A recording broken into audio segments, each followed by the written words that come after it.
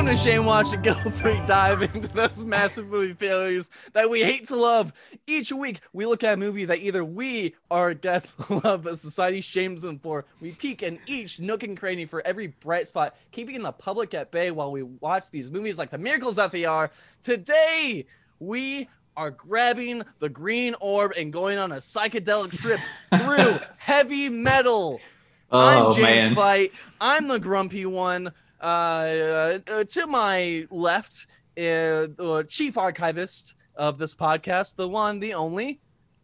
Kenny Madison, Executive Chief Archivist of FlatFilms.com. Thank you for remembering that I got promoted on the 100th episode, Of course, James. yeah, I got your back. But also, we still really need to find an executive, so That's true. We you need gotta to pull find double weight. a chief archivist. Hey, real quick on that note, I did have somebody reach out asking what position was available. By the way, I swear to God, it was James, our artist, the guy who does. Big shout out to James Garcia. He does the artwork for Shame Watch, and he's working on the one for Game Watch. He was like, "Hey, so real quick, like what position is available that Kenny took?" Chief archivist, I guess. And I was like, "Oh, dude, my bad. That's just a bit we got going on. Sorry." Like, and he was like, "Oh, my bad." Buddy, he's offering. Yes. That who chimed in with his friend, our only the editor, Aaron Salinas. What's happening, y'all? Aaron and A Money, Big Comfy. I'm slowly starting to learn that I have the aesthetic because I got like candles going on in the back. I kind of look like a Snorlax who owns a spa, and I'm kind of all about it. It's kind of the vibe I'm going 2021 in. Yes. And the lioness herself, the host of Shame Watch TV, the one, the only, Olivia Slappin' Swatas. Also, bringing Bachelorette vibes into my personal life for 2021 because I've got it going on. Yep. But yeah, James mentioned Shame Watch TV. We just kicked off season 3, so the episode on week 2 will be dropping this week. So stay tuned. Sounds expensive. It's not. It's only $2 a month, and you get to listen to it. And Wowza, that's a nothing. lot of content for not that much. And today, our special guest, my comedy father. Aw, I'm so glad you said that. The only. Oh, I had to bring it up. The one, the beautiful. only. Ryan Hill. Yeah. That's. I'm so happy that you remembered that. Of course I remembered that. Yeah, I got a dad thing going on with James. It's true. Yeah. He's my little boy. I hope I make you proud in comedy. You do. You very much do. I'm yeah. So what is this thing we're doing? What is this? I was just gonna hang out. We're a little different. We like to have fun on our podcast. We do. We try to. Here's the thing, Ryan. You probably listen to a lot of podcasts. Yeah. It's just like you're having a conversation with friends here. Like that's how we're different. Like we're friends, and it's just like you're listening to a conversation. Well, since I just got on board with Olivia as friends, I'm now friends with all of you. Yeah. So yes. Cool. Excellent. That's how friendships work. Yep. It's like an MLM. We're in the Oh my god. of friends. Oh my god.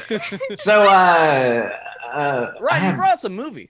Oh God! You know what's funny is I'm so embarrassed at this very moment. Excellent. That's the point of this podcast. And the thing is, I do love it. I really do love heavy metal, and I rewatched it last night, and I watched it probably 20 times at least. And I watched it last night with my wife, who is not really into animation. First of all, like I've had to show her like Miyazaki. In order for her to go like, oh, that's good animation. I'm like, yeah, duh. Okay, yes, it is. So, but so I watched it last night with my wife, and I loved it, and I was smiling and enjoying it the whole time, and I was also like, oh my god. And then, but I'm so glad Olivia's here because there definitely needs to be a woman with us talking about this movie. Oh yeah, definitely. 100%. Yes, because it's very sexist. Yeah, so James, I'm glad you said psychedelic trip because it is that. Very much so. It's an animated film and it's vignettes. There's like 7, I think. I've got them written down. Actually, I took notes last night. Nice. There's like 7. There's like 7 different stories, and then there's a framing story or the backstory that unites them all, and that's about the Lochnar. But And it is a epic battle of good versus evil, which is the fun part. But it's also that's in there. That's definitely in there. Yeah, it's in there. But there's also a lot of animated TNA. To the point of where watching it last night, I was just like, and as I said to Olivia earlier, I want everyone to know I was born in 1968. This movie came out in 1981. So if you make that little math calculation, I was 13 when it came out. Yeah. We actually, I'm going to warn people now. This is going to be a graphic podcast. This is a graphic movie. Yes. Don't worry, women. I'm here to save the day. Olivia is I'm glad you are. Us all. I was seriously very worried about just 4 dudes talking about this movie. Ryan, I wouldn't be too worried about that because, in my role as executive chief archivist, I do some research on the movie. So one of the things that I found out is that sexism was invented in 1983. So this movie is actually it's completely fine. I think it's healthy for its time. I think you might have that backwards. I think maybe feminism was invented. No, I don't think so. Because everything was feminist until 1983, and then we started feeling bad. So, Ryan, I've got to ask: you are a 13-year-old. Didn't see it when I was 13. I don't think I saw it until I was about 15, probably. Okay, still ripe age for maybe a little later. What's going? Yeah. Well, animated large breasts are, that's wonderful. I mean, I'm not. Cool. That's the episode title. Universally applauded. Yeah. Yeah. But for a 15-year-old boy, yep. Yeah, I would like to point out that there's a lot more to the movie than that. Brian, just throw me a number. Just throw me a number. How many times? Have I watched it? No. Ryan, answer the question. How many times? How many times? Ryan, how many times? What? How many times? How many times? 69? I don't know. Yeah, that's what? Nice. What are you asking? What are you asking? Masturbation, of course. Oh, actually, I don't think ever. Really? Yes, because and I would be upfront about that. I know, that's why I asked. Yeah, because I'll say I've only seen this once, and I've at least done it once. That's crazy. Well, as I said before, my wife was there with me. So this movie set the mood. Nice. Actually, she's about 4 months pregnant. So yeah, not really happening right now. Child coming on the way. Yeah, congratulations. I'm sorry, I didn't know if you knew that or not, James. I saw it on the Instagram, I think. Or Facebook. So if it's a boy, Lochnar, and if it's a girl, Tarna. Tarna. Yeah. Tarna. Okay. So, Olivia, does the fact that the hero is a woman, is that the savior of a woman, does that erase any of the otherwise gratuitous, awful depictions of women? No? I think Kenny's going to say something real quick, and then I will answer. No, Olivia, you answer first. Yeah, no, Kenny, that strikes me as the correct thing to do politically, for sure. Well, I thought you were going to introduce the context. Certainly, but I want Olivia to talk first. Okay, thank you. All right. So, yeah, this movie. End of episode. I'm glad we're still friends. This movie. So, to answer your question, and we'll get more into specifics in a little bit, but yes, Tarna changed, my mind about this movie. Good. I would have loved for her to have been able to talk because I didn't like the idea that she didn't. Yeah. And I also, the skimpiness of the clothing was also not great. But badass woman, of course, a woman is going to be the one who takes care of all this shit because women get the job done and they get it done right. Hell yeah.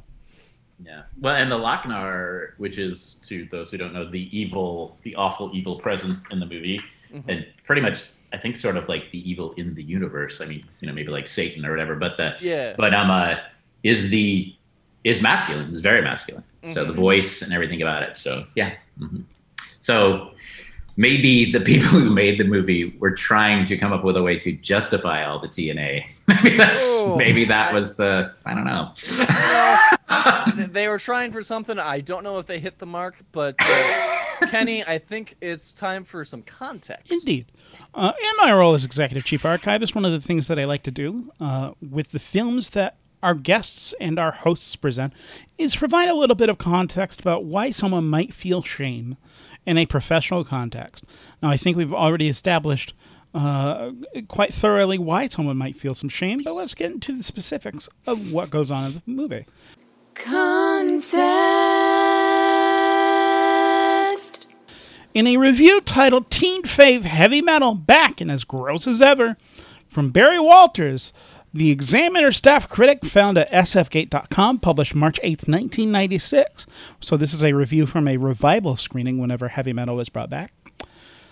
In the early 80s, when the Parents Music Resource Center threatened to sanitize rock and roll, heavy metal, a teen-targeted feature cartoon of horror, sex, and sorcery, was exactly the kind of pop culture creation that flipped out Moral Guardians. It was raunchy, violent, pro-drug, chock full of hard rock, and teens loved it.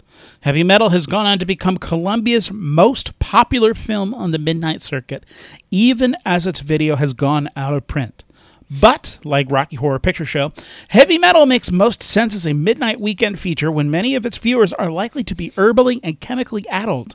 Without the help of intoxicants, Heavy Metal comes across as what it is, a wildly sophomoric and stupid cartoon celebrating gore, rape, and bad music. Inspired by the masturbation material meets Dungeons & Dragons mentality of Heavy Metal magazine, the cartoon brings together several stories linked by the Lochnar. My favorite Richard Lochnar film is Slacker, a radiant green orb that embodies evil and bounces across the centuries, inspiring much greed, decapitation, and bad sex. Obviously, there was an edict that every adult female in these stories must have massive breasts and instantly disrobe before they are vaporized, or worse. Although the soundtrack boasts big names, including such non-heavy types as Donald Fagen, Stevie Nicks, and Devo, the songs included are substandard duds that sound even more laughable now than they did in 1981. The rest of this movie would be just as foolish if it wasn't so gross. The soundtrack is amazing, and that comment, like, I agree with most of that review, or a lot of that review, but that comment about the soundtrack is bullshit. Yeah, the soundtrack slaps. So, yeah, if I may execute one of my duties as Executive Chief Archivist at flatfilms.com, go to flatfilms.com every week for a brand new video. Well, one day. Today. Our podcast is about positivity and has been very clear. And there are lots of problematic movies. And also, let's at least try a little bit. Make an attempt to find what the value of this movie is and why this disconnected so much as apparently a midnight movie. I will bring up something now that my amazing wife pointed out to me last night. In addition to pointing out how, wow, their boobies are big. And also, I could give you some direct quotes. And you know, and my wife is used to big boobs. But the nipples kept changing color, too. She pointed that out, which was weird. I think I noticed that, too. Yeah. So anyway, she was doing all that, but she was being very sweet and, like, trying to understand why I liked this movie. And because she's that way. And my biggest fandom is Tolkien. I'm a huge Tolkien person, right? And she said, "I see why you like this." And I was like, "You do?" I was like, "Awesome. Yeah. Why?" And she said, "It's like Tolkien." And I was like, "Why?" And she said, "Well, the Lochnar is like the ring. People are tempted by it, and only some people can let it go, like Den, Harry Canyon let it go. Various characters, most people want it. They want the power, and then it destroys them. But so I think there is that sort of standard epic fantasy thing that you get it in Star Wars with the Force, the dark side of the Force. It says fresh as today's headlines. Actually, greed does shitty things to people. Yeah. And so she pointed that out, and I had never made that connection before. And I was like, wow, thanks, babe. So So, but she did fall asleep towards the end, That, for which I that don't blame that her. feels right. That feels Yes, but so yeah, there is redeeming stuff to it. I totally agree. I think also, correct me if I'm wrong, Ryan, because you lived through these times, but that was during like the Satanic Panic period. So it's a little before that. Oh, okay, but it was kind of on the cusp, right? Because I feel like this got lumped with the D&D because like D&D was very scary at first because of that Satanic Panic, and I feel like I was a D&D player in high school, obviously, if I like this movie, right? And I'll get into that later because I have some qualms. D&D is not like that. That is what the media wants it. D&D certainly can be like that if you want it to be. It can be, but it doesn't need to be. But I feel like it like that's anytime people are like, oh, D&D's this, like they would point to this movie. It's like this is D&D. This is why it's bad. It's like no, it's not, no. Yeah, anyway. It certainly can be. It's certainly inspired by that kind of storytelling. I mean, it's high fantasy. There's a lot of high fantasy influence here. Yep, it's high fantasy and sci-fi jammed together. I mean, and that's one of the things I think that I loved about it, being the nerdy kid that I was. I was also like, my favorite band at the time was Rush. Like, hell yeah! I mean, I'm like, so this movie was like, they would like. It's as if somebody looked at me and went, "Let's make a movie for this kid," and then they gave me this movie. I couldn't help but have the thought that this is like a heavy metal album cover, but just animated. Yep. Right. Exactly. Yeah, and because honestly, this is my first adult animation I've ever seen from the 80s. Same. And it gave me a lot of Adult Swim vibes. Adult Swim kind of took a lot of liberties from films like this. It's the inspiration for a lot of things. In fact, there's a series on Netflix now that they're going to do a second season of. I think it's called, was it Love, Death, and Robots? And I ran through that whole series like so fast, riding my bike in my room. But that series is inspired by heavy metal, and a lot of more. You know, at the time, it was one of the only adult animation things there were. Yeah, America does not do adult animation. Period. And whenever it does, it's as successful as heavy metal, which is to say there's a very passionate fan base and it's also very small and it's never financially successful. What?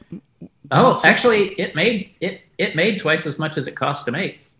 I mean, how much did it cost to make? It cost about $10 million to make, and it made about $20 million, according to Wikipedia. Wow, so, that's home run. That's I mean, it's hey, that's pretty good. You doubled the money. Especially for I will film say, this weird. That's respectable. Mm-hmm. I heard about this movie long before I saw it, and the only reason was because it kept getting brought up during the announcement for SpaceX. I don't know if y'all remember that in 2018. Yeah, the car, because the car. Yeah, because of that Corvette entrance with apparently Elon Musk is a huge fan of heavy metal. That tracks very much so. Yeah, what a shock. Oh, great. I'm lumped in with Elon Musk. Great company. Yeah, I know. Yeah, and so so I was like, oh, cool. I'll get around to watch that. Didn't give it much thought. And then I see at least 15 pairs of giant boobies for the past hour and a half. And technically, Kenny, it is an hour and a half. Oh, it's a perfect film. It is. It's 90 minutes on the nose. On the nose. We have established on this podcast, a perfect film is 90 minutes. And I'm not sure if we've made this addendum canon on the podcast as well. But another perfect movie is a movie with an intermission, regardless of its length. Well, that's a Kenny. No, it has not been passed. No, it has not been it's passed perfect. Yet. It's a perfect length because you can walk away from it. It's like is this because hour and a half movies. Kenny doesn't like to miss movies, but he has to pee. Yes, that's also canon. One of the things that I love to do is to pee. That's why we're waiting for our Depends sponsorship. Yes, Olivia's right. exactly We already right. covered this. So you can watch your movie and pee at the same time. Depends. Yeah. Get yours today. I'm at least Without judgment.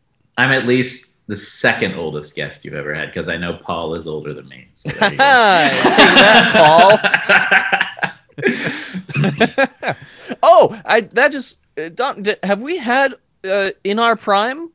You've now had all of us. Yeah. We have Yep. the trifecta Cool, now. James, rank them. We completed the Trinity. They're all equal and they're all special in their own way. You're right. Paul is a distant it's- third, and then Ryan distant second, and Gloria just at the tippy top. I'll go with that. That's fine. That's fine. Yeah, that didn't hurt for me wanting to be on this podcast. The fact that you guys were both Aaron and James were favorably talking about my improv troupe. That sure IOP is so good. It's the best improv troupe in Kenny, town. you weren't as enthusiastic. Ryan was taking notes about enthusiasm. I've said it to your face. I've had to. Okay. Yeah, so Yeah. have I. Sorry, I I've apologize. known you the It's- longest in this group. It's true. But I said It's it true. at 45:17 in episode 16, so it just holds a little more water. That's true. I have known Kenny for the longest. Because I used to go up to Oklahoma when Kenny still lived in Oklahoma, and I would go to the improv festival up there and see him. I remember the first Whoa. scene I ever saw you in. Whoa. Wow. Yeah. You were playing a coach. That sounds right. And you were just, then the other character was doing something more related to the story, and you were just like ranting for a while, and then you would stop and they would talk, and then you would rant some more. it was quite funny. So, yeah. I don't remember many things that I do about improv, and Aaron, feel free to cut this out, but I'm going to brag about myself for a little bit. I hope that you remember this. It was at IFO 6. It was the last IFO that I did as a resident. Improv Festival, Oklahoma. Yes. And please tell me that you remember this. It was me, James Murray, and Chris Curtis, and both of them kind of tapped gloves. And I was like, cool. No hits above the knees, no hits below the knees. Don't hit the face, no crotch contact. Don't be boxing behind the thighs. That's a no-go. Switching fingernails. And this whole scene just became me just listing all of these things. I think It was like that may be the scene I'm talking It was like about. a 2.5 minute scene where James and Chris did not say anything. They were just boxers ready to start. And I was just like, don't switch eye colors. I know you're going to want to do it, but don't switch eye color in between. No, I don't specifically remember that, but it sounds very similar to the scene. And I was talking about. It also sounds like a Kenny scene. It totally sounds like. And what's really great about James Murray is that he has the perfect what's going on face. He's really good at that. That's a superpower. Anyways, the movie that we're talking about is Heavy Metal. Great movie, 5 stars. We also do improv. Yeah. No boxing behind the thighs. I don't know why that's funny. It's a really great scene. Yeah. Kenny's done lots of great things. Yeah, that's true. And speaking of great, Yes. there's some pretty good cast. Oh yeah. Okay. So say. John Candy first. Big of all. Aaron's John boy. Candy's all over this Big movie. Aaron's boy energy. Absolutely. Harold Ramis. Mm-hmm. Good Nyborg, dude. No, that's actually not Harold. That's the other guy. And then Eugene Levy. Oh yeah, Eugene Levy. Yeah, that surprised me. Another fella from So SCTV. this was a Canadian American film. It wasn't. So a lot of the SCTV people are in it. Yeah, I was going to ask, John was there Candy, any relation between the Second City folks? Because there was a lot of Second City Canada folks. Well, there's actually that were in a there. huge commonality. What does the movie Space Jam and Heavy Metal have in common? They're both You stumped animated. me. They are. They are very loony. Both are. Giant breasts. Sorry. Have you seen Lola there's Bunny? Bunny. Both of those movies were Bunny. produced by Ivan Reitman, and both of them have Ivan Reitman folks in there, like Harold Ramis or Bill Murray. Wow. Yeah, that's that's one of the things Ivan Reitman helped bring this movie into existence. Oh, that's cool. It's weird that Space Jam 2 is actually the crossover event between Space Jam and Heavy Metal. I don't know how that's going to work with LeBron James. No, because here's the thing. So Heavy Metal was all about breasts and Space Jam was about balls. So you have to have balls. Olivia, you're right. I didn't see it before. Thank you. Yeah, you're absolutely right. Nailed it. We didn't get any D in. There's no D in this. There's we none. Almost did. We almost got Den's D. Right, when Den said big when he first goes to the new dimension. That convenient rock, like yeah. Right, and then he pulls down the loincloth. He doesn't want his dork hanging out around. Yeah, I thought that was so good. His dork. I was like, I think I'm going to start calling it that. Just be like, hey, my dork. John Candy has some amazing lines in that section. In fact, I wrote some of them down. Oh God! When he rescues the big-breasted English woman, apparently. Yeah. And then they're about to have sex, or he sees her nude, and they're like in peace. They're not people trying to kill him for the first time. And he goes, "She had the most beautiful eyes. I wanted to make some conversation." Yeah. It's a beautiful line. That was such a great line. It was just.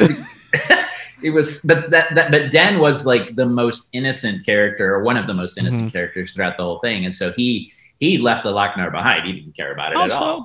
Besides, he was getting laid. Probably the only time that John Candy got to play a rough and tumble hero. Period. Yep. That's right. Which and he was a badass. He was a badass. Yeah. So, something I noticed this time, because I had subtitles on that I've never before, is that the place where they were, the weird dimension that Den went to, that all that was going on, and I'll admit that's one of my favorite segments. It's one of the most D&D just. Yeah, it's very like Conan the Barbarian and D&D. I straight up told Johnny and Devin, who I was watching this with, I was like, I'm gonna steal that villain. As a D&D villain. It was Abel, or whatever his name is. Which one? Ard? Ard, yeah. Yeah. The dude. You die, she dies. Everyone dies. Yeah. I'm like, I'm totally stealing this as a D&D villain. Ard has like big fuckboy energy, and then the Queen has big lioness energy. Yeah. So even though the Queen was evil, like I respected that as as the lioness. Like girl gets some, and then she did. Kill him. But she didn't kill Den, but No, she almost did. Almost. But at least she got hers before she died. So she did. So that place where they were at was called Neverwhere, which I had never noticed before. Yeah, and I only noticed it because I had the subtitles on. And like the Queen, is the one who said it. She said something about, I will rule all of Neverwhere or something. So one of my least favorite segments is the one that comes right after that, which is Captain Stern. Which is the one that's like the most cartoony on the. Oh man! That one. Yeah, it's not the best. That one was rough. Because and I'm gonna get down to specific editing where they did, because they specifically end, because there's all these counts that he's done, like murder, all this, and then they say like 37 rapes. And then they cut to him grinning, and it's like, "Whoa, that's." Welcome to 1981, James. Yeah. Welcome to 1981. Rape was a joke thing, way more back then. Ooh. Like it just wasn't as much of a thing. And I mean, I'm not saying that's good by any stretch of the imagination. I'm just saying that's just how it was. So that's. Oh man, that's and what was crazy. The ending line? And it was like "and tax evasion" or something along those. Right? It was something kind of minuscule in comparison. Yeah, the last one was one moving violation. Yeah. Moving violation, and I was like, that's what it is. This to me, gross. Just that one line alone. And one moving violation. I'm like, gross. I don't. Yeah. Yeah. The creepiest one to me was the one that was thrown in there somewhere was child prostitution ring. Yeah. And that's the one that just makes me go like, is that really? Do we have to make that a joke? Yeah. Apparently that was the 80s. Yeah, that was 81. I'm glad we have progressed more as a culture. Listen, we have. We're taking some back steps now in 2021. We have, but our capital was also overrun just a few years ago. So I mean... in Tarna in the last one. Yes. Were you thinking the zombies right? overrun the Capitol? Yes. Yep. Oh my God. I'm glad I'm not the crazy. I was thinking the exact same thing. I was thinking the exact same thing. I was like, too close to home. This just happened. The zombies overrun the Capitol. Yeah. For reference, we are recording this January. What day? January 9th, 2021. Yeah, January 9th. Yes, a few days post-coup attempt. Yeah, which was very messed up. So when this is released, we don't know the aftermath of that. We only know a little information. But I think I can boldly say we're very against that coup. Yes. Oh, absolutely. Pretty messed up. Anyway, yes, that scene made me think of that. It kind of hurt for me watching that scene last night a little bit, because there's a scene in the last section which is about the female hero who doesn't speak. Tarna, right? No, she doesn't. My one critique of that. I had not thought of that, and it's an excellent critique. And but she, so there's the reason why she is summoned to defend is because the Loc-Nar lands on some planet and infects all these people, turns them into green zombies, and then they're attacking what appears to be the Capitol. What do they call it? The Council Chambers. Mm-hmm. Very similar to the U.S. Congress. And these zombies, these mindless zombies, go and attack the Council Chambers. Yeah, it's definitely opened up a fresh wound. Yep, a little bit. Sure did. Because that happened. So anyway, pretty nuts. So I wanted to say, okay, so this would normally possibly be the job of the archivist, but so after Captain Stern and before B-17, which B-17 is arguably the best fucking part of the movie, but after Captain Stern and before 17, there was another scene in there that they dropped out.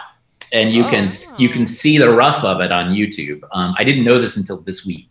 So when a Hanover Fist's hand falls down with the green Loc-Nar in it, and then it kind of falls by, and then you see the B-17 come up. And you got Don Felder rocking in the background. Yeah, Don Felder of the Eagles. But so the original is that falls into like the primordial soup of Earth. Back in the very beginning, and then you see the whole evolution of humanity up until World War II, and then the B-17 scene starts. So the Loc-Nar had an evil influence on the evolution of our planet. Was interesting sort of what was missed there. I like that. That explains why that transition was kind of weird. Mm-hmm. Mm-hmm. Yeah, it felt real choppy, but now with that context, I'm like, oh. That's kind of cool, but that could have gone into like a minute 91, minute 90, minute 31, minute 32. Then it's no longer perfect. So they had that in mind. Wouldn't have been perfect because it's like 3 minutes long. I think it's called what's it called? I can't remember, but it's very much like the Fantasia part at the where the beginning of. If you've seen Fantasia, you know what I'm talking about. It's like the beginnings of Earth in Fantasia. It's been a while since I've seen it. Yeah, it's been. But this movie was kind of like an adult version of Fantasia. It was. It is an adult. It's a fucked up Fantasia, is what it is. If you told me this was like an early, if you told me this was like an early Disney film, I wouldn't necessarily think you were lying because I know they did some weird shit. Yeah, in the 70s and 80s. That's really interesting. That what I was observing was I think it was especially the Harry Canyon sequence, that vignette, the way that they were incorporating like the scene and everything, like the settings and the animation is very similar to Oliver and Company, because you're right. It takes place in New York, but like just the way that they have like certain like buildings in the foreground and the background and just. Basically how they shot it. I don't know all the technical terms, but I did make like a note about that. I thought that was cool. Interesting. That segment was set in the distant future of 2031. Yeah, right. That segment was set 11 years from now. Yeah. Come on, guys, we gotta get there. That segment is. Let me tell you my thoughts about this film, because it really took a turn with this vignette. Initially when the movie starts and you see the orb, Lochnar like destroy the dad and everything, I was like, oh my God. Oh, well, that was, that girl's going to need to go to therapy. And then, and therapy's great. I don't condemn therapy. Of course. And then my thought was, ooh, I need one of those to ward off all the fuckboys. So that way they can just, leave me alone. But when we get to the Harry Canyon sequence, we see that Harry meets the woman whose father was murdered. And here's the thing. I was totally fine with, her getting some and taking charge. I'm all about that. But it was just one of those things where once she disrobed, I was like, oh, this is the first time we see, breasts, which I was just like, oh, okay. And then they have sex and it's just very, very visual. And I was just like, oh, okay, so we're doing this now. This is Olivia, my wife had the same look on her face. Oh, okay, you get it, girl, I guess. I had, so this being shame watch, watching it with my wife at that moment is when I first was like, I was like, Yeah, this is a woman I have 1.5 children with, so I still felt that way. It was, and then of course something that I've noticed starting with her and pretty much all of the women in this film is that body proportion wise, ridiculous. It's way out of control. Well, I'm not saying that. And I'm a petite woman with, large breasts for my size, but not to that extent of how the caricature was designed or whatever. It's 100% male gaze because the exactly. thing is, you can, if you're drawing it, you draw whatever the fuck you want, right? Yes. And so you don't have to find the actress, you don't have to do anything. So it's just an artist who is just doing his thing, and I wouldn't be surprised if they were 13-year-old artists. Yeah, right. Well, so that's amazing that you brought that up, because I was just gonna say, when the credits were rolling, I actually went through the credits and I counted how many women were in this production. God. If you don't count the voice cast, it was 0. maybe a little over a dozen. Maybe there were some repeats. But it was a majority of men. That's actually kind of a surprise. Yeah, I'm surprised. That counts as high for what I thought. I need to go back and actually check, because there might have been some repeats. But I literally looked at every name that I had assumed was a female, and I did see some women animators, but it would be one, and then everybody else was a dude. Yeah. And I was just like, fuck. I wonder if you could go through and find the places. I wonder if you could study the movie and go that was a female animator. That was a female animator. It's every frame that just has a subliminal help in the corner. Well, I just made the calculation in my head, and it's 40 years. It's 40 years old. Whoa. So, I don't know. Like we were saying earlier, I'd like to think we made some progress, but I don't know. The end gave me hope, though, with Tarna, because I was like, again, I'm glad it did. Women getting the job done, and the gross. I definitely felt when she was getting catcalled and stuff at the bar. I was like, that one, I feel. Well, bad. did you love it when she chopped their heads off? Oh, I loved that. I was taking notes. I love that too, and I love that too because because I've been bullied. So it's not the same as being catcalled, but when people are treating you like shit and you stand up and chop their head off, that's great. Yeah. Yeah. It's a victory. Whether you're male, female, or non-binary, it's great to chop someone's head off. Yes. Yeah. It puts a smile on your face for sure. It really does. Let's add that to the merch line. They were Lochnar zombies. I just like to point out. Yeah. But wait, we shouldn't excuse the fact that they were trying to Oh no, that's not what I was doing. Okay. No, they were awful. What they were doing was horrible, and it was supposed to be horrible because she was. Because we wanted to show that at that moment that Tarna is a badass who will fucking kill you if you fuck with her, and she did. And that scene, I love that scene too because we get animated Devo briefly, which is very cool. Hell yeah! And I'm a huge Mark Mothersbaugh fan. Even he's now. A few years ago he did a children's drawing segment on a kids show called darn it, I'll have to look it up. But my son loved it, and I was watching the show with my son, and there was a drawing segment on every once in a while with a guy named Mark, and I was like, is that? And then I figured out it was Mark Mothersbaugh, and then Devo was on as that show as a musical guest. Wait, the band in the movie, like the band in that last segment? No, Devo. The actual right, Devo. The band in the saloon, I guess, in that last segment. That's Devo. Were they not men? They are Devo. Very good. Thank you. You have to be of a certain age to get that. Sorry. Okay. I was wondering where that was going. I was just but that last pivot Ryan into that last vignette. Sure. Yeah. No, it's a good setup.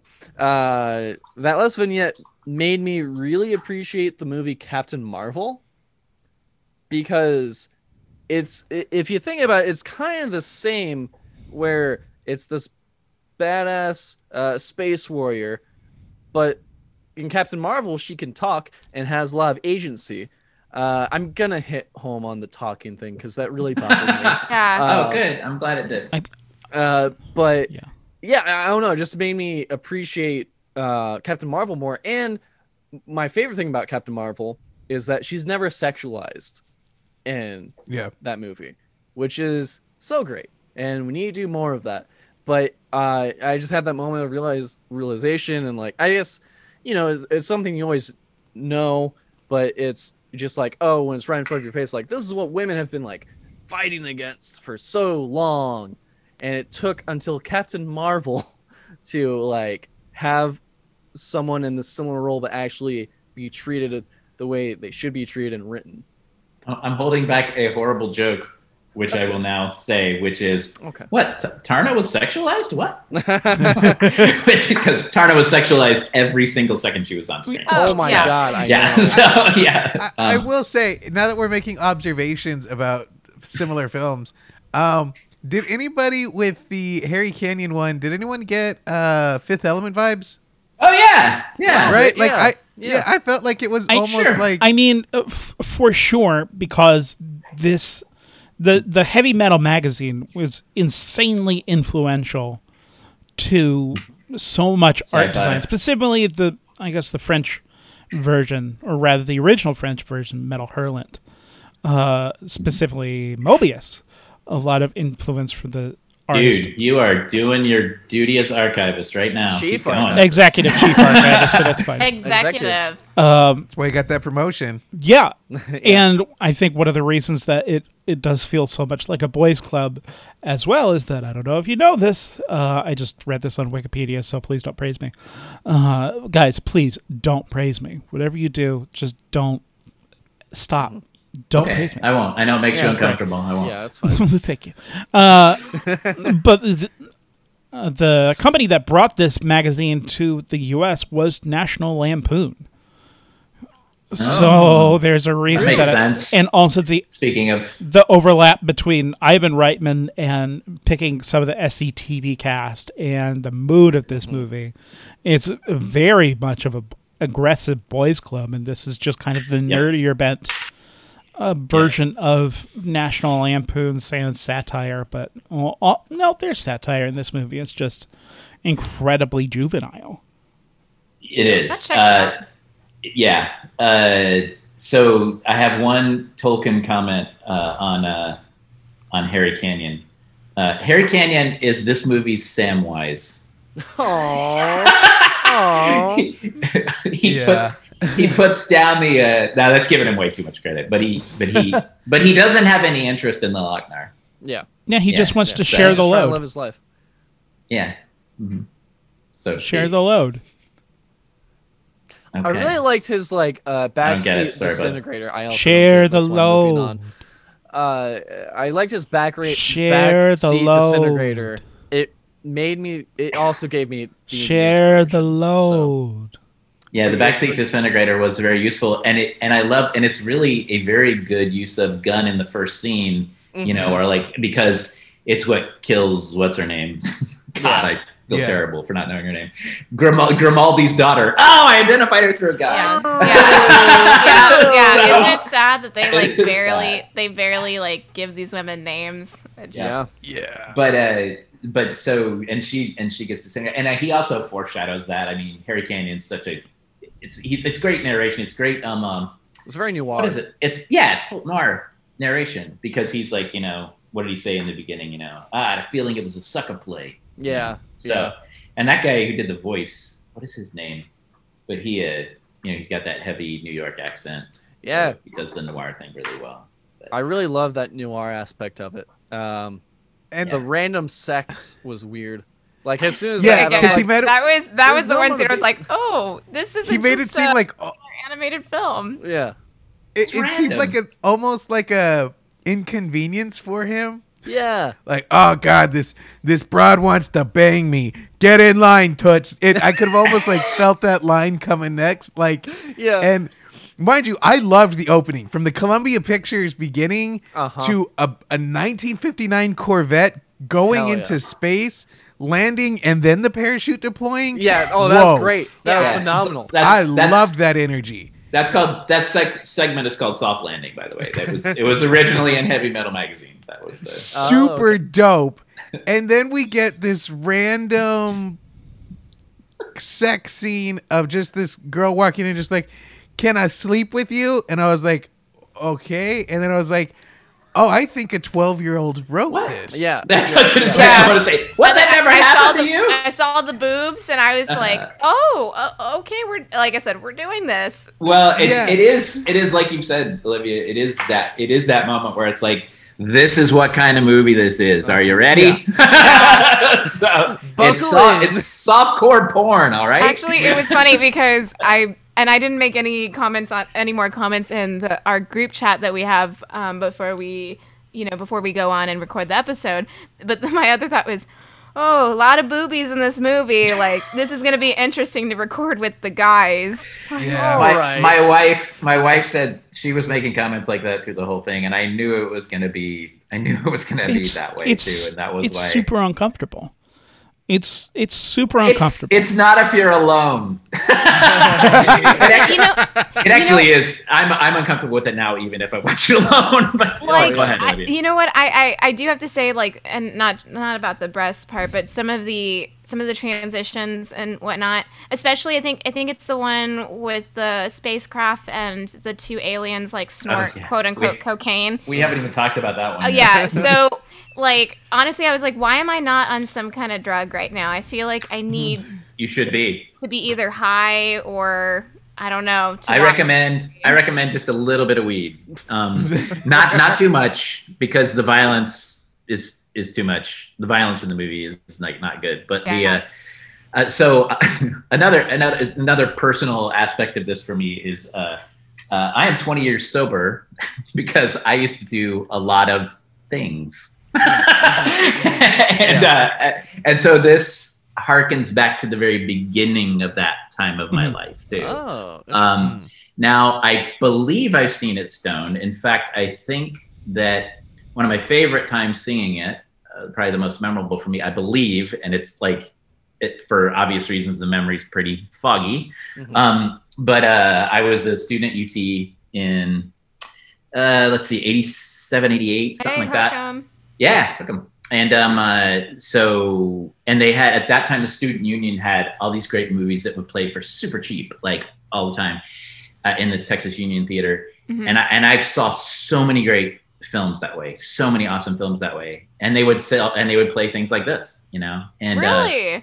So I saw Heavy Metal there, and I think I was stoned, and it was probably the most enjoyable time I've ever seen it, and the part that's best is when the two characters are stoned on Nyborg, whatever that is, and are driving the spacecraft before they do the landing, and it's all the psychedelic. It's clearly like a drug trip, right? Yeah. And even now, even though I meditate now. That's my hell yeah, dude. There you go. Right there with you, buddy. But when I'm watching this alone, and I just love that part because it's so relaxing and it's so fun. But yeah, that sequence, it's called, for some reason, it's called So Beautiful and So Dangerous. I don't know that I get what in that is both beautiful and dangerous. I'm not sure. mean, the only thing I can think of is the drug use, but like maybe. they didn't dive into that theme very much. No. I feel. Yeah. I mean, this is Again, a thematically dense film. Yeah. So now that the woman in that sequence is a very specific stereotype. I'm married to a Jewish American princess to some degree. So and she is very much the character, not my wife. The character is very much that stereotype, intentionally, you know. Mm-hmm. And they're making fun of that stereotype and they're doing things with it, and it's mostly gross, but it's like a little bit empowering. So yeah, it's just at the time that sort of humor was much more of a thing, you know, like SNL and SCTV and all that stuff. I think this is the segment that has my two favorite lines, and by favorite I mean it's really awful. Yes. I believe that character that you're talking about, because again, I don't remember her name. I don't think she had a name. She may not. She says, "Who's going to pay for the dry cleaning?" Mm-hmm. Yep. Who's going to pay for the dry cleaning? Yes, very, very stereotypical. And also, I believe the last line of that one, because correct me if I'm wrong, but the two aliens also have a robot companion that's played by John Candy. Yes, that's correct. Yeah, and that was John Candy. Of course, they have sex. Yes, but thankfully, the robot and the woman. Yes, but thankfully they don't show us that. So that is not permissible yet. We just see the aftermath. You know, because like why have a sex doll when you can have a sex robot? Yeah, that's true. And I believe the last line of that segment is her looking to him and going, "I forgot, are you circumcised?" To which is immediately followed up with this sick guitar riff. Yeah, and here's the thing. When that happened, that was about the last moment that my wife was paying attention, and she is Jewish, and our child is not circumcised because it's not necessary anymore. So it's genital mutilation. So you don't want to do that to your kid. Yeah. So at that moment, my wife said, "I was waiting for that joke." She was like, "I knew that joke." I mean, it's all lowest common denominator humor. Yeah. Which, and by the way, my wife was born in 1981. Seriously. Where's Aaron? I don't know. He looks like James. Yeah, he's still logged in as me. That's a little behind the scenes for you. That's my LinkedIn profile picture. Professional thirst trap. Yeah, professional thirst trap. When I used to run and cut my hair and shave before the pandemic. But so the pandemic has been awesome for my health. You can cut this out, Aaron, later. Aaron, we'll make this part real difficult for you. So I, because of the anxiety and like the need to get outside but doing something alone, I've been cycling like crazy. And so I've lost like 25 pounds. Congrats! Because I've just been like cycling like the whole time. So, and for a guy my age, that's important. buddy, I get it. Oh, you've lost a lot. 2020 is truly, and Aaron, cut this out because this makes me sound like a jerk. But it's literally been the best year of my life, just because. Oh, that does make you sound like a jerk. I mean, for sure, and I'll accept it. You're allowed to have a silver lining. Well, I'm the only one in the world, but also I got a job in 2020 that I got gave me financial stability. I recognize that in order to have a successful relationship, I have to love myself first. Yeah, people can still have good things happen at bad points in a global sense. Like you shouldn't give up your hard work or any accomplishments you've gotten just because a bad year's happening. Sure. Like you still should celebrate and empower yourself. Yeah. I agree. It's very important. Don't I was just give your power away from that. Yeah, but Ryan, here's my power. Bring it. But I mean, I lost 77 pounds. My mental health has literally never been better.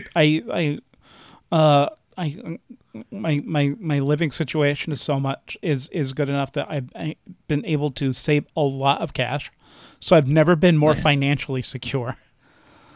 Wonderful. I started another part-time job with a YouTube channel where I've had videos that have seen like 500,000 people viewership. That's I've amazing. genuinely gone viral. Yeah. That's awesome, dude. That's so cool. But most importantly, Olivia's been added to the podcast, and I think that's the highest point of 2020. That is nice. Yeah. Especially for this particular episode. Yeah, this one is needed. Yeah. I'm so grateful that she is here. Yeah. You always need a woman's perspective, but this one in particular. You have to have a woman's perspective. This one, remember the rant I had for Heart Like a Wheel, where I was just on my soapbox? Yeah, so this one I was expecting. I don't remember that rant. It was about the guy that Cha-Cha... Oh, yeah.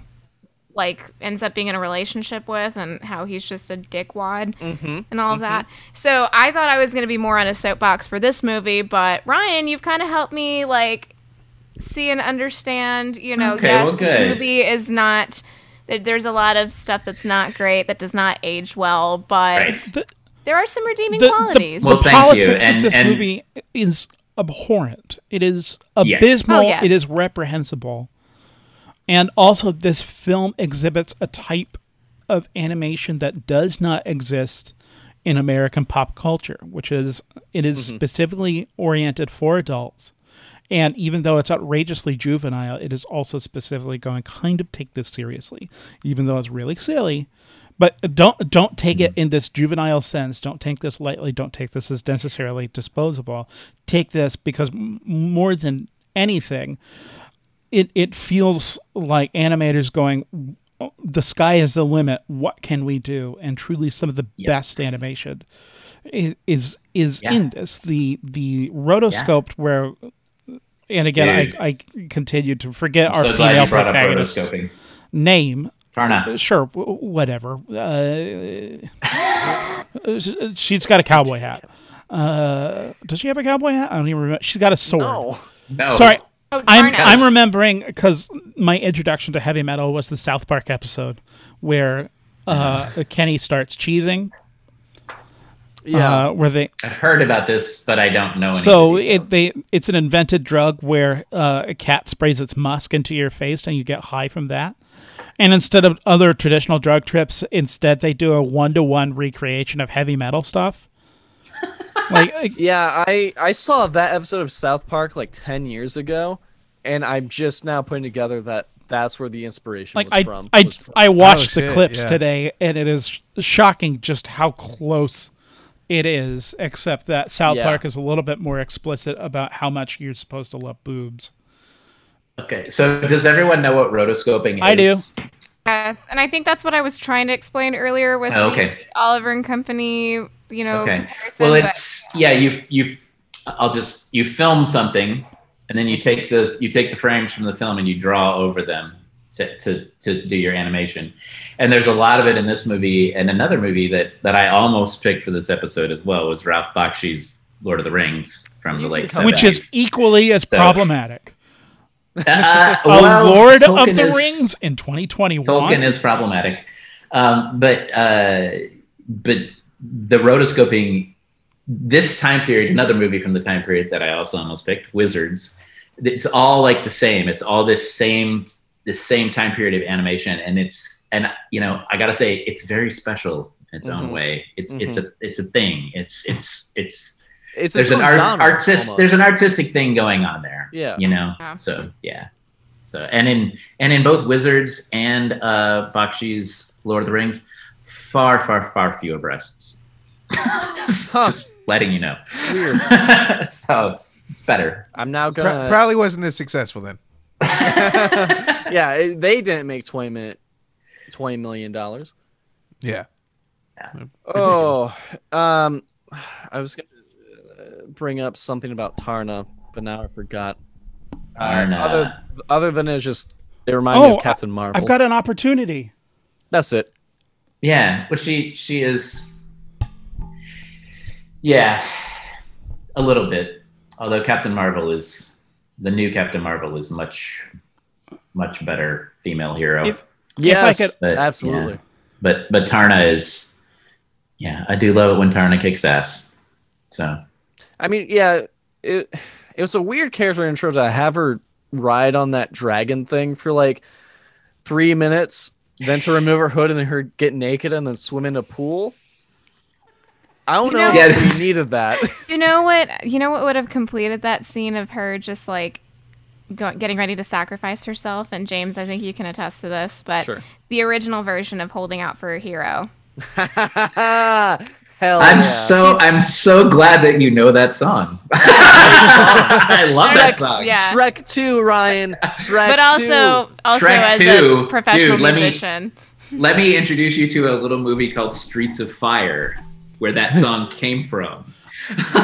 We'll hold a candle to Shrek 2, Ryan. That sequence made me want to be a filmmaker. I think God, Streets of Fire. Oh my God, look that up. Look that up. Oh, Ryan, I don't think you've gotten to the episode where James makes comparison to Shrek being compared to The Godfather. Yeah, that's what it's saying. I'm not wrong. Wow. You're the one. And I were the ones who came up with that was a very tough pill to swallow, but I heard my buddy out, and that's all that's important. Well, I got a tough pill for you to swallow. I have never watched The Godfather, which that's all right.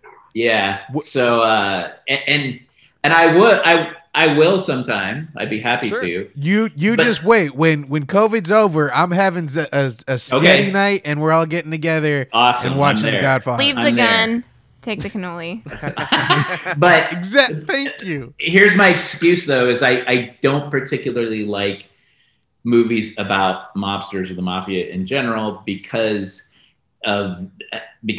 there are no sympathetic characters to me. I mean, it's like they're all terrible people. So what, and I know that's a simplification. I know that's not, I'm not prejudging it, but that's why I've missed that. I didn't watch The Sopranos. I don't watch. Mm-hmm. It's like I don't like those people. I don't want to see stories about them. Now, you could all point back to heavy metal and go, "What the fuck, Ryan?" But I was going to say, where was the sympathetic character?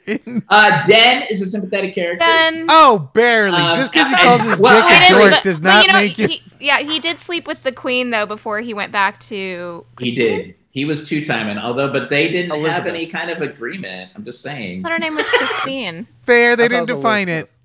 Yeah. She's the only one who actually said her name, and we maybe remembered it.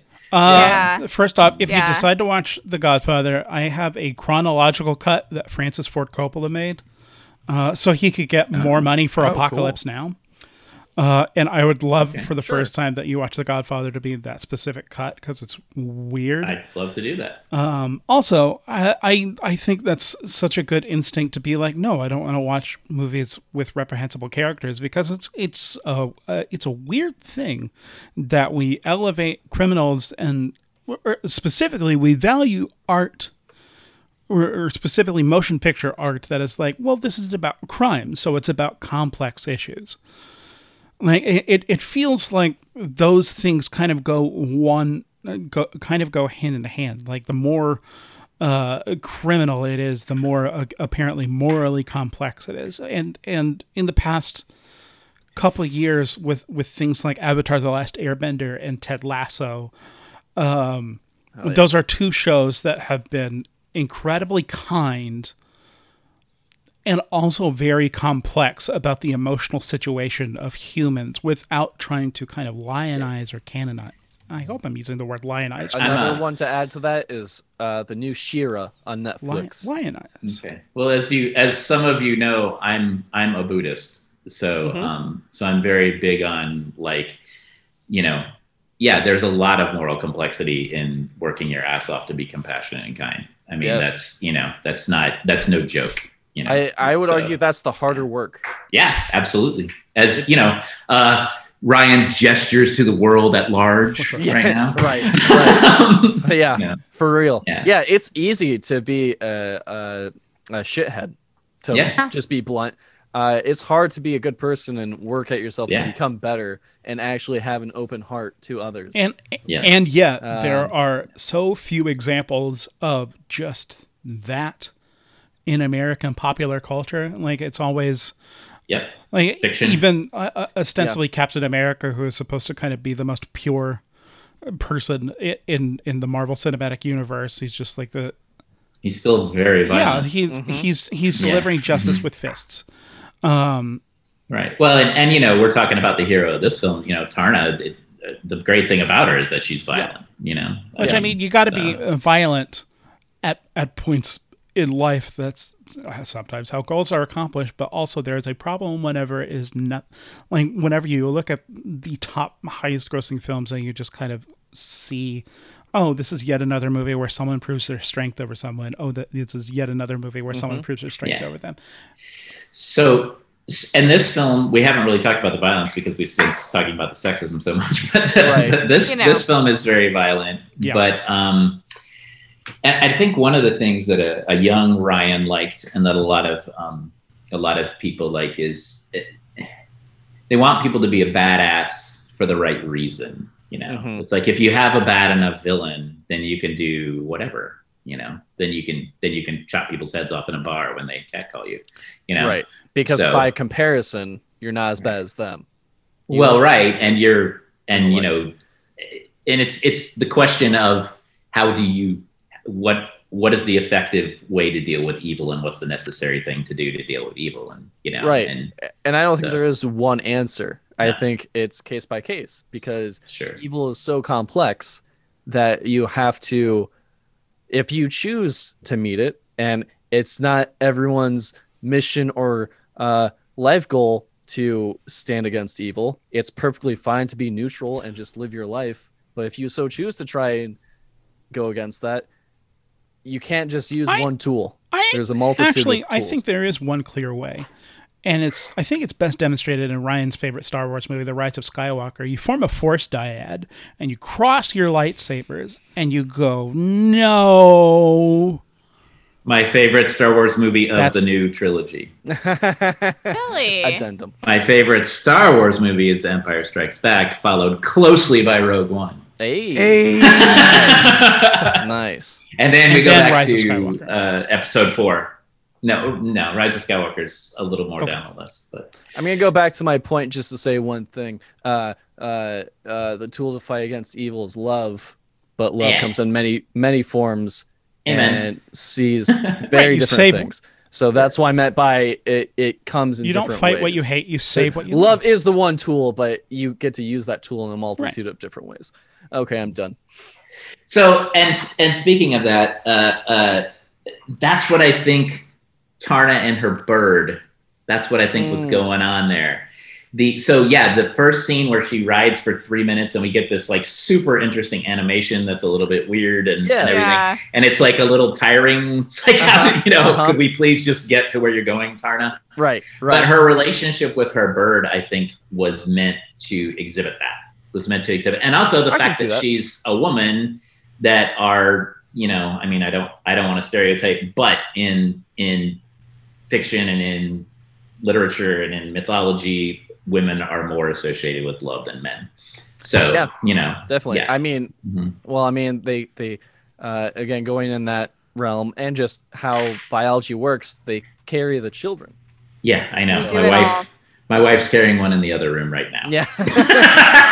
So yeah, you get it. Anyway, see, I'm so glad that we went to this like ridiculous, sappy philosophical place. Thank you. This is what Shame Watch is all about. We explore, we peek in each nook and cranny. Yeah, for every bright spot.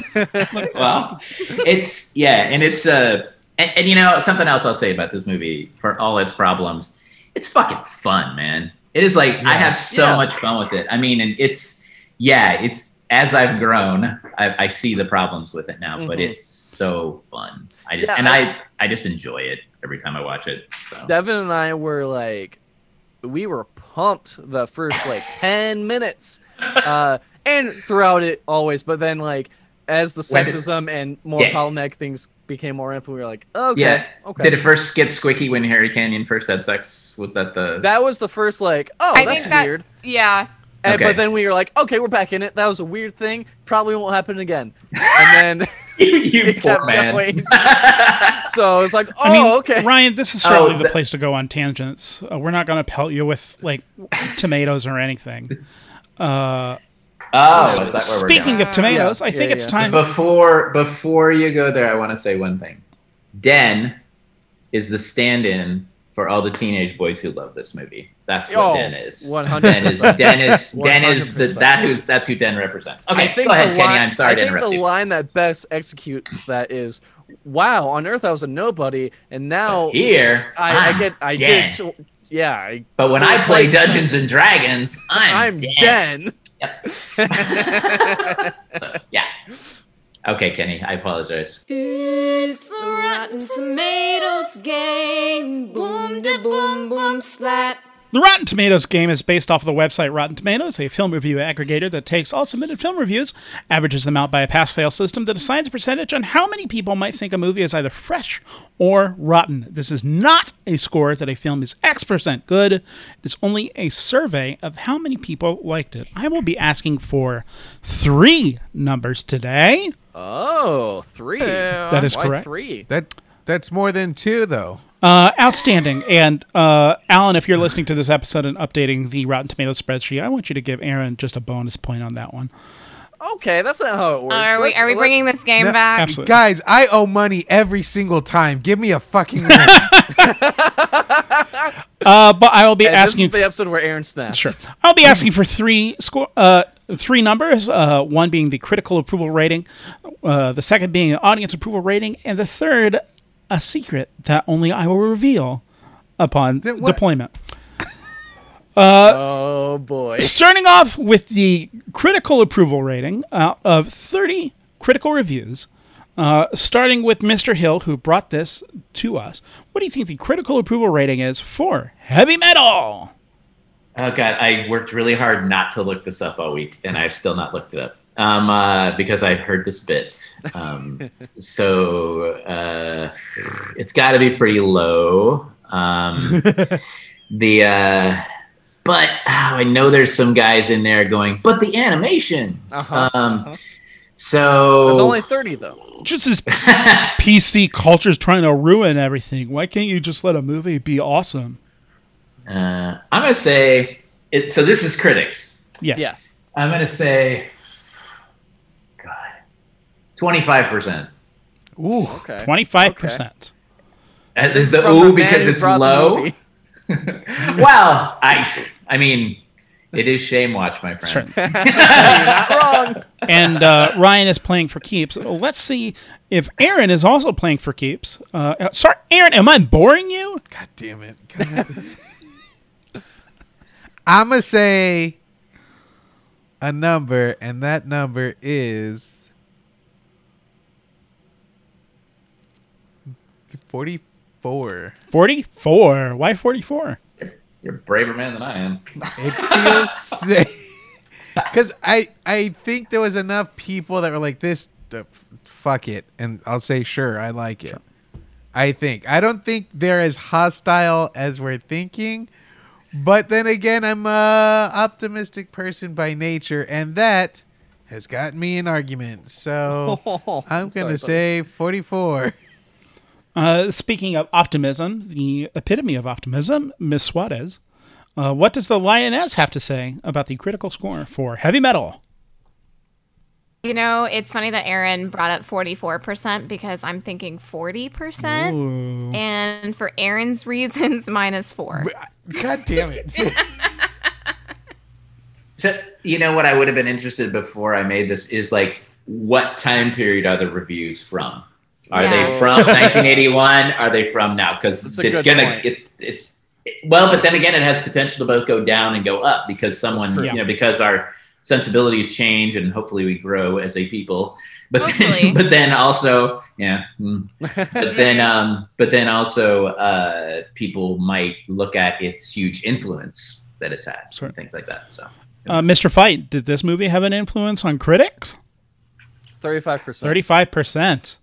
Why 35? I was gonna reason -9. Well, it's more everyone seems like they're missing out in the middle area. I feel like Olivia and Aaron are too high, and I think Ryan's too low. So I'm like Goldilocks. I'm going right for what feels right. Going for the middle porridge. Well, James, that is a great instinct, but unfortunately, it's also a bad instinct. All of you have gone way under. The correct answer is 60%. What? I was going to say 69 as a joke answer. I should have. This is certified fresh on Rotten Tomatoes. Wow. Wow. Well, it is a movie watcher's movie. I mean, it's like it's a nerdy movie. It's also super sexist. But I guess that doesn't stop the critics. Certainly. But with Ryan's point, you're not going to get the casual Netflix watcher to watch heavy metal. That's true. You have to dig pretty for much it. a film person film. You could if you broke it up into episodes. Yeah. Oh, that's true. Because people fair. love episodes. They hate watching movies, but they love watching episodes. Yeah, which is pretty much what Love, Death, and Robots is. Speaking of Love, Death, and Robots, let's see if the audience loves, dies, or robots this film. Out of 38,891 audience rankings. I'm sorry, how many? 38,891 audience rankings. Yeah. Still not as much as Too Fast, Too Furious, but still high. Certainly. Mr. Fight, what do you think critics said about this 69%. movie? 69%. Why 69? Because I was going to say it as a joke answer in the beginning, and now I just have to go with it. Certainly. Ms. Suarez? I'm going to say 68% because I don't have a problem with being a little under. Hey! Alan also give Olivia a point for that answer. Excellent. Mr. Salinas?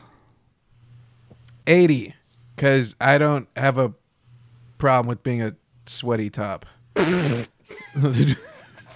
Excellent. And Mr. Hill, just to remind you what the scores have been so far. Please. James hilariously went with 69. Nice. Then Olivia made the strategic choice of going one under with 68. And instead of going one under, Mr. Salinas went up to 80. What would you like to do, Mr. Hill? Would you like to, for some reason, play this gambit and go one under? Or would you like to wildly go above both James and Aaron's, or not Aaron's, James and Olivia's numbers? I'm so conflicted. So the critic score was a surprisingly high, what? 60%. 60%. Okay. Oh, then James kind of is actually hitting around the right area, even though he's making a joke. I have to. Oh, I know what I'll do. I'll just undercut Aaron. We just started this beautiful friendship. That's okay. I got Olivia now. That's true. Oh, okay.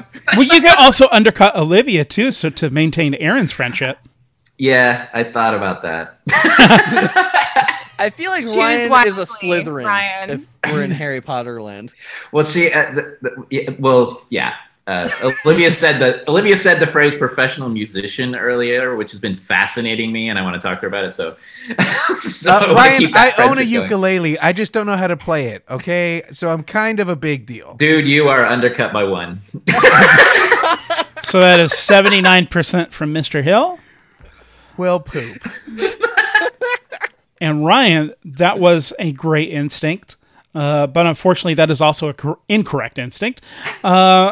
Olivia is closest without going under, like I was trying to tell you. The correct answer is 67%. Oh my God! And you I know could what? have nailed it. The woman takes it all. Yeah, Tarna. This is our Tarna. Yeah, Exactly. Tarna. Yeah. She saved the universe. Certainly. Yeah. Sacrificed herself and saved the universe so that a new Tarakian could be born. It was fitting that a woman won this game for this movie. Absolutely. Yeah. All right, And let's yet- be clear. One third of this game. Yes. The game's not over. Because we yet. still have but one more round to play. Oh shit. As you might have noticed, there's a lot of blood in this movie. I thought you say boobies. I was like, that's all we've talked about. We haven't even talked about the violence very much. Certainly. So. But there's a lot of blood in this movie. And there's a body count in this movie. Oh my I would like for you to tell me, according to IMDb, please don't look at it, what the body count of this film is, starting with our winner from the last round, Miss Juarez. Oof. Okay. Wait. Does this mean that the death has to take place on screen? You have to see it? I don't know. I just read the number from IMDb, you dummy. All right. Okay. Because I'm trying to tick them off in my head. Same, right? Because, we see a lot, but there's also implied. There's a lot of implied ones. I like that you're playing to win, even though you're not going to win anything. Hey, what's the point of a game if you're not playing to win? Just stab this game in the heart. Well, that's the last time we're doing Rotten Tomatoes. Hard. I didn't count. I did try to count the number of women who worked on this film, but I did not try to count the bodies. Well, there are definitely more bodies than women who worked on this film. Yes. Yeah. Yes. Yeah. Okay, well, you can start with 3 cat colors in the bar. Yep. So it's at least Yeah. 3. Mm-hmm. Yes. Mm-hmm. I'm going to say, and this is probably particularly low, I'm guessing 56? 56. 56, and Olivia's saying that is particularly low. Mr. Fight, do you agree? Disagree? For some reason, agree exactly with that and also want to say 56? I disagree, and I'm going to swing for the fences. 232. 232. American? Whoa. Oh, yeah, Canadian. That's 411 bodies. Mr. Salinas.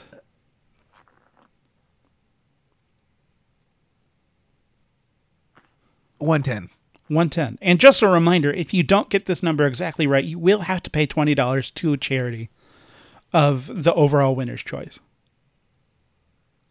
Why is that get brought up after I go? Is that just specifically for me or a quick reminder to the whole Ryan, bunch? it's your turn. So I've been thinking about what the definition is of what counts as a body. Mm-hmm. And so so I'm gonna destroy my friendship with Olivia too. Oh no! Oh no! And go with the Slytherin 55. strikes again. Oh. And It was beautiful while it lasted. Well, Aaron is closest without going under at 110. And also, for a movie like this, there is really only one number that could be how many bodies died. 69. 69 dead bodies. oh my! You've got to be kidding me. I put my joke answer in the wrong spot. That is awesome. You've got to That's be what kidding she me. said. I mean, That's according to IMDb, so potentially take it with a grain of salt, but also for a movie like this, it kind of seems correct. Honestly, I wonder if they did it hope- on purpose. Yeah, I kind of hope that was They on had the to. storyboard meeting first. They were like, "Hey, we want to make a movie with 69 dead bodies," and someone in the back said, "I got it," and then they just rolled from there. That's what I really hoped. I got the script for you, Johnny. I've been waiting for this one. Like it's just My opportunity. I'm Ivan. that's Wow. you're right, Kenny. I should donate. I mean, yeah. Although you were closest without going under, you know what? I'll waive it. Wow. Is this finally where we're gonna kill this damn bit? James, wait. First off, it's not a bit, and I really don't appreciate your tone. Are we gonna kill this bit? James, Are we gonna slaughter? Okay, this? Are we gonna okay, chop off James. the This head of this. Bit? okay, James. This show is about positivity. You know what? I say that you donate $30 to a charity of someone's choice. James, Ryan, what charity should I donate to? Oh, that's a good question. Central Texas Food Bank. Will do. Yep, they've been needing help this past couple of months. Yeah, because lots of people are struggling with food security in the pandemic. I can't imagine one reason why. Mind you, John Cornyn posted pictures of his prime rib from Christmas, so fuck that guy. Yeah. Great. So I would like for one of you to go to your Patreon and see how much money you're getting per month right now. Oh, I already know because I checked it every day. No, look at it now. Oh, what did you do? And you know what? It was accidental. I just wanted to give you guys money, and then I accidentally hit it at 69 because I gave the $10 and it just hit 69. Oh, Brian, thank you so much. Folks, I have to say, this is probably the nicest episode that we've ever done. This is. And you know what? And Ryan, like, yeah, you can listen to all of the Bachelor, Bachelorette episodes. Shame Watch TV. We're friends. Well, you know what? That actually might help my marriage. So I will do that. I will do that with my wife. Okay. You can. All right. Yeah. Let's bring this into the station, folks. We've been going for a hot minute. Oh boy. Well, that's been our episode of Shame Watch. Thank you to Denise Hudson for our rockin' theme song, and to James Garcia for our artwork. Don't forget to rate, review, and subscribe to Shame Watch on Spotify, Apple Podcasts, and wherever podcasts are found. Do you have suggestions, questions, comments, or general tomfoolery you want to contribute to the pod? Send it our way. Visit us on Instagram, Twitter, or Facebook at ShameWatchPod so we can talk with you. Finally, you can contribute to our Patreon at patreon.com/ShameWatch. It does cost money to put out superb content like this pod, so even a $1 donation can make a huge difference. And now, usually, I ask our hosts what the rewards are, but since Ryan just donated, Ryan, what can people get at the $10 level of our Patreon? I think I get a picture of your feet, don't I? That's one of the things, yes. Which in the spirit of this creepy ass movie was the exact thing I wanted. It's been a long day on top. I'm trying to find it now. You're half right. There's one more thing that you get. Oh, a haiku written Yes. by one of you. So, yes. Yes. Olivia, what happens at the $7 level? Get the behind the scenes content, and believe me, there's a lot of behind the scenes content coming your way. Aaron, what happens at the $5 level? Funny you should ask, James. At the $5 level, shameful, you get our yummy pre-show bits. Ever wonder what we talk about before the podcast? Well, now you don't have to wonder anymore. Plus, you get all the other perks. And Kenny, what happens at the $2 level? You get your name read aloud each episode of the podcast, as well as access to Shame Watch TV. Olivia is deep into yet another beautiful season of The Bachelor. And boy, howdy, is it getting capital D, capital R, capital A, capital M, capital A, dramatic. Yeah, that's pretty much it. I have a final word I would like to say. Yes, of course. So when I first started trying to figure out the movie I was going to do, I was having a hard time because I was thinking, okay, I got to find a movie that I love that most people hate, right? Sure. And I was struggling with that. And then I was listening to Paul's episode and somebody said something about this is just about like shame or embarrassment in general. Like, what is it? And that's when it clicked that this is the perfect movie for that. So yeah. That's it. Yeah. Thanks, man. This was a lot of fun. I'm glad I could. I think I'm almost done with watching all of Candy's filmography. So I'm glad I was able to do it with this one. Cool. Yeah. And Olivia, can you take us home with those? Wait. Wow. 18 years of nothing and now twice in one day? What a podcast. It's a great line. It's a great line. Olivia, go ahead and take us home with the patrons. All right. Kenny Madison. Of Austin, Texas. Aaron O. Salinas. Of Austin, Texas. Gene Fight. Of Bowling Green, Ohio. Alan Smith. Of Leander, Texas. Bradley McPherson. Of Tulsa, OK. Jennifer Steinberg. Of Austin, Texas. Heraclio Gonzalez. Of Austin, Texas. Ian Keegan. Of Gillette, Wyoming. Danny Cantu. Of San Marcos, Texas. Miranda Suarez. Of San Antonio, Texas. Irene Suarez. Of San Antonio, Texas. Nolan Barger. Of Oklahoma City, OK. The Consave. Of Stephenville, Texas. Ilana Cuomo, Holly. Of Austin, Texas. Rebecca Trejo. De la H. From Houston, Texas. Irvin Castellanos. Of Austin, Texas. Yes, Austin. Duran.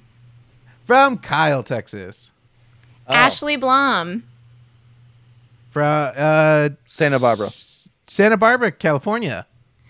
And last but not least, our guest this episode, Ryan Hill. Of Austin, Texas. Yeah, thank you so much, Ryan. This has been a blast. And to all our other listeners, until next time, our watch has now ended. Wait, James, wait. God, that was such a good closer, though.